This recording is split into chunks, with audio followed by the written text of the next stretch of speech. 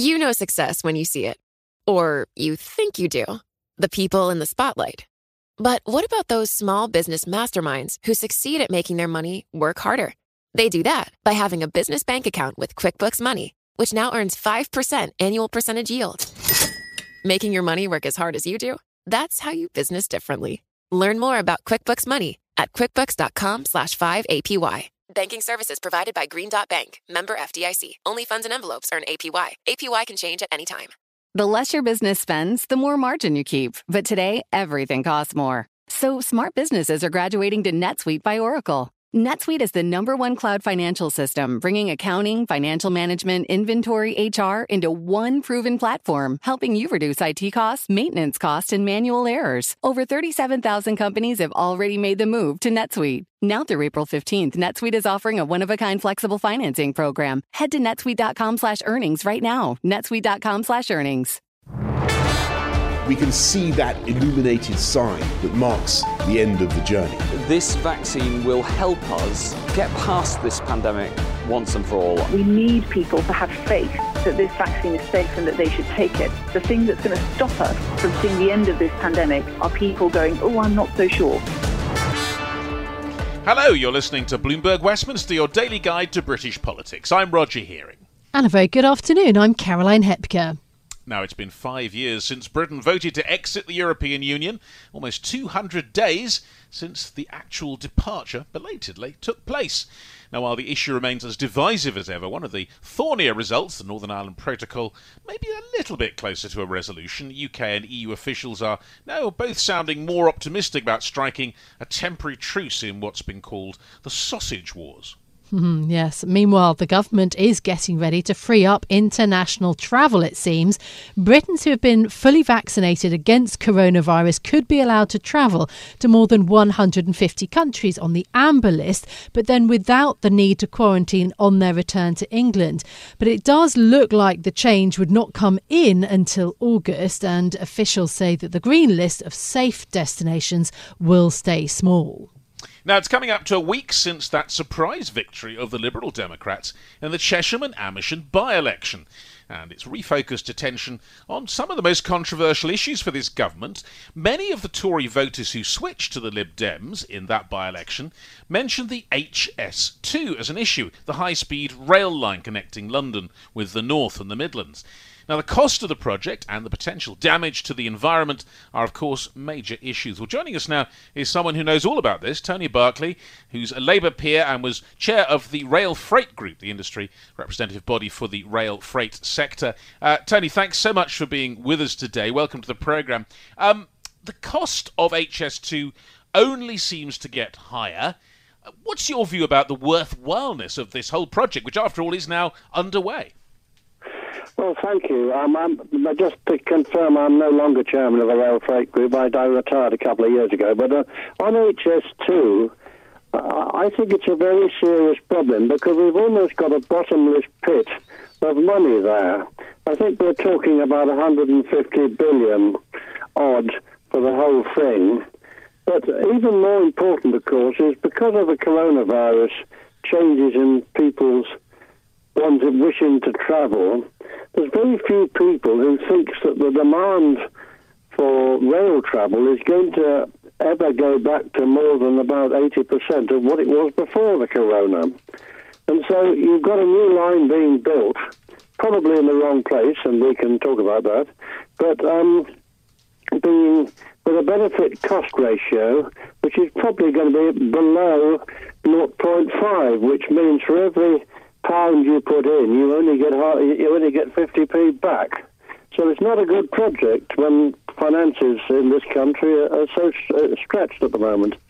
Why has such a hash been made of HS2? Because, of course, the UK does need more infrastructure, better infrastructure, and as the government sort of promises big changes on climate change and green policy, I mean, rail does make sense. Yes, but rail makes great sense, but it's got to be the right rail. And there was a report in the media this week which said that the government finance for the Northern Powerhouse Rail, which is the local and regional services in the north which is absolutely vital to the regeneration and the levelling up there, that finance may be cut in order to put it into the bottomless pit of HS2. So I think we have to debate whether it's more important to get important people to London from the regions, maybe once or twice a week, or to improve the commuting services in the regions so people have got more job opportunities and the less need to use the car. But Tony, isn't there a point where you say that the cost of pulling out of something is almost more than the cost of continuing with it, given that we've gone so far down the line and so much has been put into this?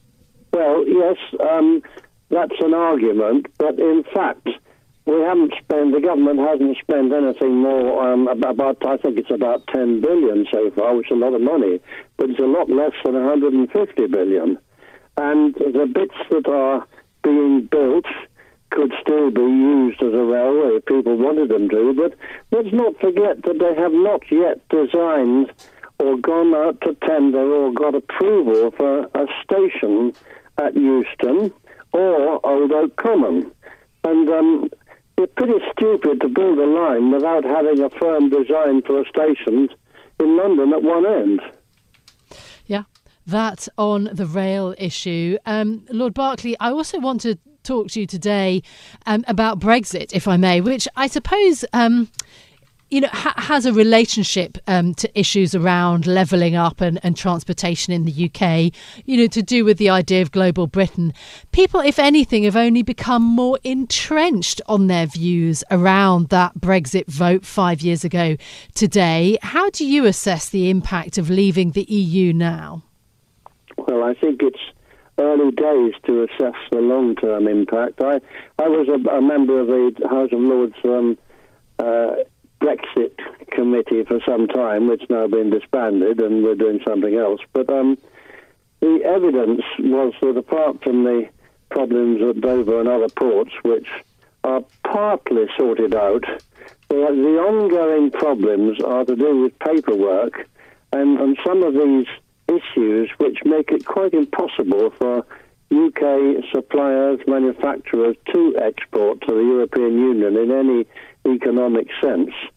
We have to forget that this trade should go both ways, and it's an equal problem for continental suppliers to be able to export to this country. And there's a number of suppliers I know who are just refusing to supply to this country. And it's fine to say that, okay, you produce things locally, but many things are actually produced mostly across Europe, or you get one supplier who does something and somebody else does something else. There's an awful lot of traffic between the two, all of which needs sorting out. Now, we've been debating fisheries and agriculture, and they are two very serious problems. There's also a problem of HGV drivers, because, surprise, surprise, I think it was 90% of the HGV drivers before the pandemic and before Brexit came from Eastern Europe. So many of them don't fancy coming here anymore for a variety of reasons, and now there's a real shortage of HGV drivers, which again reflects the lack of things in the shops sometimes, but it actually is very bad for the economy of the country.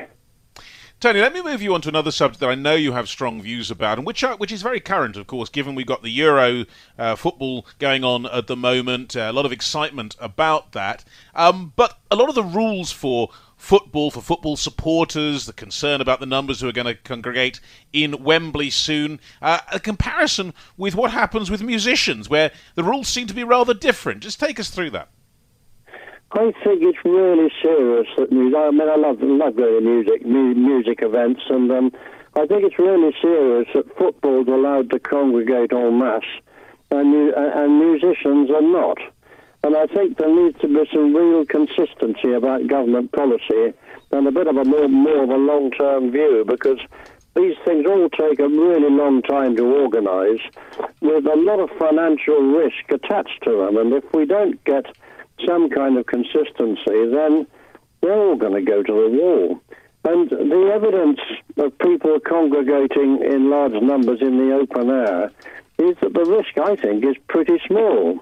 it's very much smaller than being inside. And I just think the government needs to look at all these things in a consistent and fair way, rather than sort of saying, well, football's popular, so let's give that a special case. That's not the way to organise these things at all. So what is your view then on that? One of the issues has been about those football fans, but also, others, travelling, international travel. We're expecting a decision from the government. Do you think it is wise to open up international travel without having to quarantine so that families, perhaps during the summer holidays from school, can go abroad?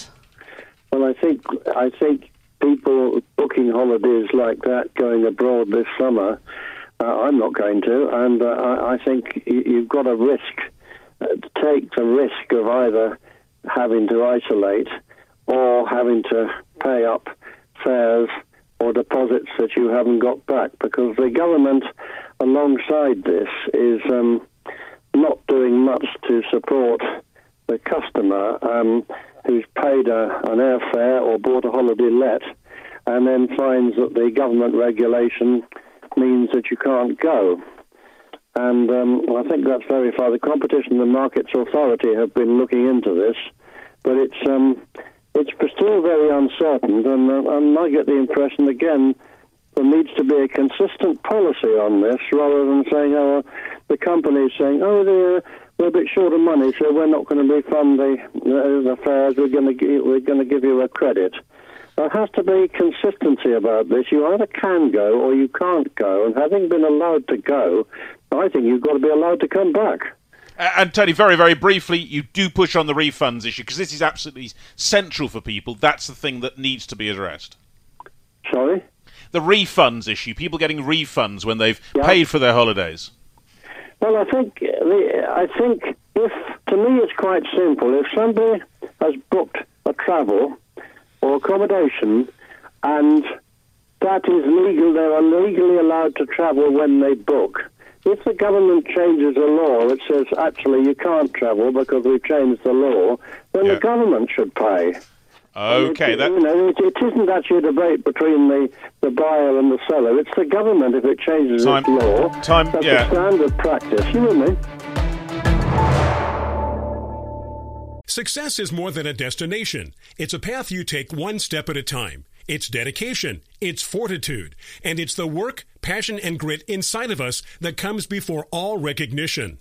That's what Stifel has been doing for over 130 years, and it's why Stifel is one of the fastest growing wealth management firms in the country. And Stifel goes beyond traditional wealth management to offer you a full suite of banking services, direct access to one of the industry's largest equity research franchises, and a leading middle market investment bank. Quietly, yet strategically, Stifel has built a company and culture unlike any firm on Wall Street. Because success is the drive it takes to keep pushing. It's the passion to keep investing. It's the best of each of us made better by the best in all of us. And that is where success meets success. Find a financial advisor at Stifel.com. That's Stifel.com. Stifel, Nicholas & Company, Incorporated. Member SIPC and NYSE. But let's have a look at what else is making news in the world of politics. And Caroline, there's a little bit of an idea about when this referendum on Scotland might happen. Yes, IndyRef 2. So the Cabinet Office Minister Michael Gove says that Boris Johnson will not grant a new referendum on Scottish independence before the next general election, which isn't due until 2024. Gove is, of course, responsible for countering Scotland's push for independence. His comments appear to go further than other ministers who've said that this is the wrong time for another referendum. Well, officials here are going to go easy on firms struggling with unpaid taxes accrued during the pandemic. The Business Secretary, Kwasi Kwarteng, said the government will take a cautious approach and will be flexible as long as businesses engage with the HMRC. Lobby groups had warned that many firms would struggle to repay their debts when virus-related government support begins to end. And, Roger, there's been something of a row over the Department for Education encouraging children to mark a One Britain, One Nation Day on Friday by singing a song with the chorus Strong Britain, Great Nation. The day is actually a private initiative by the One Britain, One Nation campaign, which is led by a former policeman who says that its aim is to create a strong, fair, harmonious and proud British nation, celebrating patriotism and respect for all our people. Well, the Education Secretary Gavin Williamson has given the campaign his backing. It's also got supporters including the actor Joanna Lumley, MP Brandon Lewis and the former MPs David Steele and Norman Tebbit. But there has been widespread criticism, some likening the move to something in North Korea. And Scottish and Welsh politicians have complained that actually the UK is made up of several nations, not just one. Yes, I wonder whether any children will be singing that song. This blew up, didn't it, on Twitter with, a lot of jokes, let's put it that way. Yeah, well, let's talk now about other issues. Well, one issue is very much not a joke, and that is, of course, what's going on with Northern Ireland. And, of course, in the background of what the talks going on today with the EU, considering what's going to happen with the protocol, there is some very, let's say, difficult politics in Northern Ireland, and not least the fact that it's gone through a fairly large number of leaders of the main party, the DUP. Joining us now is Bloomberg opinion columnist Therese Raphael. Thanks for being with us, Therese. Let's talk about Northern Ireland first, because even at the time you've just been away, I think there have been several changes at the top of the DUP, hard to keep up with. But what does it tell us about what's happening in Northern Ireland? Well, it tells us, I think, first of all, that the unionist side in Northern Ireland is absolutely determined that the promises that it says it was made by the UK government and by Boris Johnson will be kept. And that means, quite simply, that the Northern Ireland Protocol, as it was written and as the EU is saying it must be enforced, must change, or the UK must simply suspend its plans for implementing it. And so, even though we have a new DUP leader coming in, Evan Boots is now out in a very brief amount of time, I don't think that changes the dynamics. In some ways, it makes it, even more likely that the UK government is going to have to find a way to get the EU to agree to either an extension or some more permanent change to the protocol, which is what Boris Johnson seems to be wanting here. Yeah, and the EU side has so far been completely reluctant to do that, although there does seem to be perhaps the idea of another extension. I mean, there was already an extension for 6 months. This is becoming incredibly fraught and could become even more so over the summer.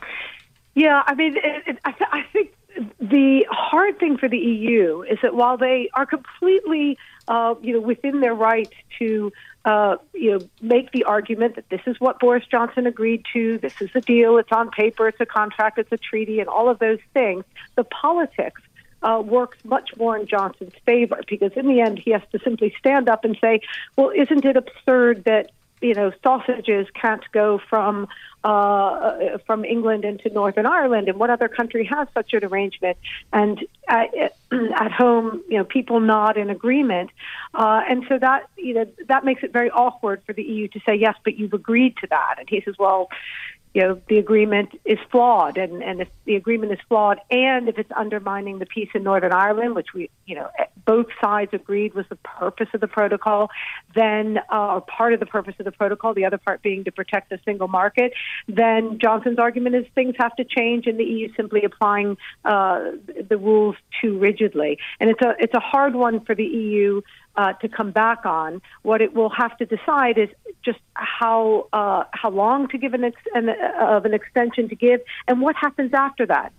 Is there a legal a pursuit of legal redress? Are there trade sanctions? I think one thing is very clear, and that is that it is going to infect other parts of the UK-EU relationship, because how can the two sides agree on any of a number of trade-related issues without this question coming up, well, what happens if you change your mind once the ink is dry? And that all seems extraordinary in a way. I mean, talking of extensions, this whole thing is an extension of something that started 5 years ago. And then, I mean, did we really think there was still going to be discussions going on and all this trouble? It does seem extraordinary that it extends and long as far as it has and affects so much also in politics. Yeah, I mean, Brexit was just such a... We've said it so many times and we've probably talked ourselves blue in the face about it, but it, has just, was such a historic decision that the country made or stumbled into, and it changes so much. And, I guess if we were to ask, is this the Brexit that people wanted? Has it turned out the way people thought it would? I think we find that those who voted for it are, more or less happy about it. Those who didn't are more or less unhappy about it. Lots of people feel it hasn't changed too much. But, I think we'll see many of the effects just become more apparent over time. And that was, so where those who opposed Brexit were wrong in a lot of their initial analysis was that the changes that Brexit would bring about were not necessarily, big, sudden, cataclysmic ones, but, shifts in direction and policy and degree, effects on the pound, effects on trade, effects on property markets, the job market, immigration, all those things kind of happen over time. And I think that's what we'll begin to see. We've not been out more than, I think, 200 days now. Yeah, absolutely. And of course, the pandemic has clouded things in terms of the impact of Brexit. Speaking of which, onto another topic, Morgan Stanley requiring vaccinations to go into the office in the US, but wanting people back. Do you think that is where things are heading? I mean, I haven't heard of this obligation in the UK other than for care home staff, but there's going to be a real dilemma there, isn't there? Yeah, it's interesting that Morgan Stanley has taken that move, although they're not, I think, the only or the first. I think Blackstone, Goldman Sachs have both mooted similar policies. I think it's a little bit easier in the U.S. Remember, the AstraZeneca vaccine is not there, and so there's not been these questions about, blood clots and effectiveness. And I think Americans are likely to take the view, look, these are private companies. They can set policies as they like. I think in Britain it's more complicated. It's much more tied up with questions of liberty, and there are genuine questions around how do you make compulsory a vaccine that was really approved in very short order.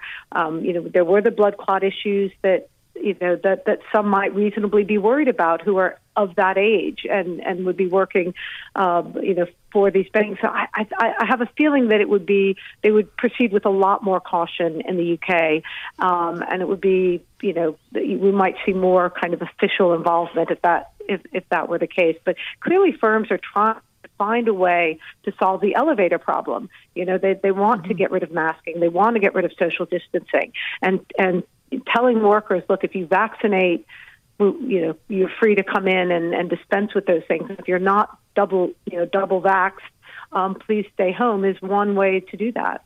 Yeah, it's one way, I suppose, of getting to the point almost also, which some firms seem to be wanting almost, is for people to work from home far more. Well, if it's a complication, I guess, about how you get in, if you've been jabbed and that sort of thing, I suppose that's almost a mechanism to achieve the end they might probably want anyway.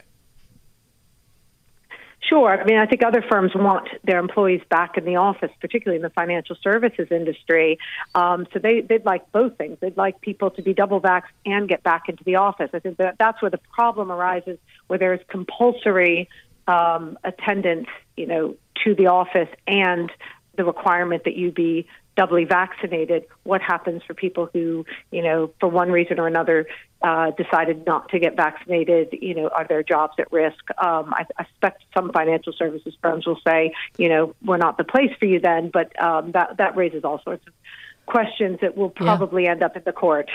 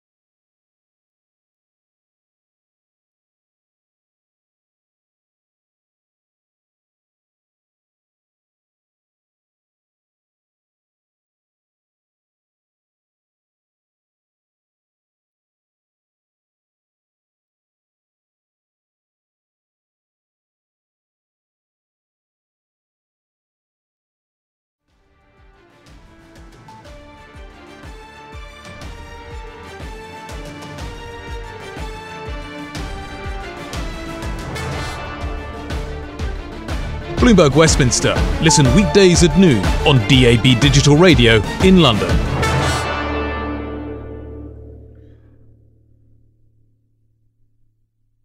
To address our new climate reality, the world needs radical solutions. Collaborate for a greener future at the Bloomberg Green Festival, a groundbreaking celebration of the thinkers, doers, and innovators leading the way. From design and culture to technology, science, and entertainment, hear from inspirational speakers and immerse yourself in climate solutions. July 10th through 13th in Seattle. Title sponsor, Amazon. Get 20% off using promo code RADIO20 at BloombergLive.com/Green Festival.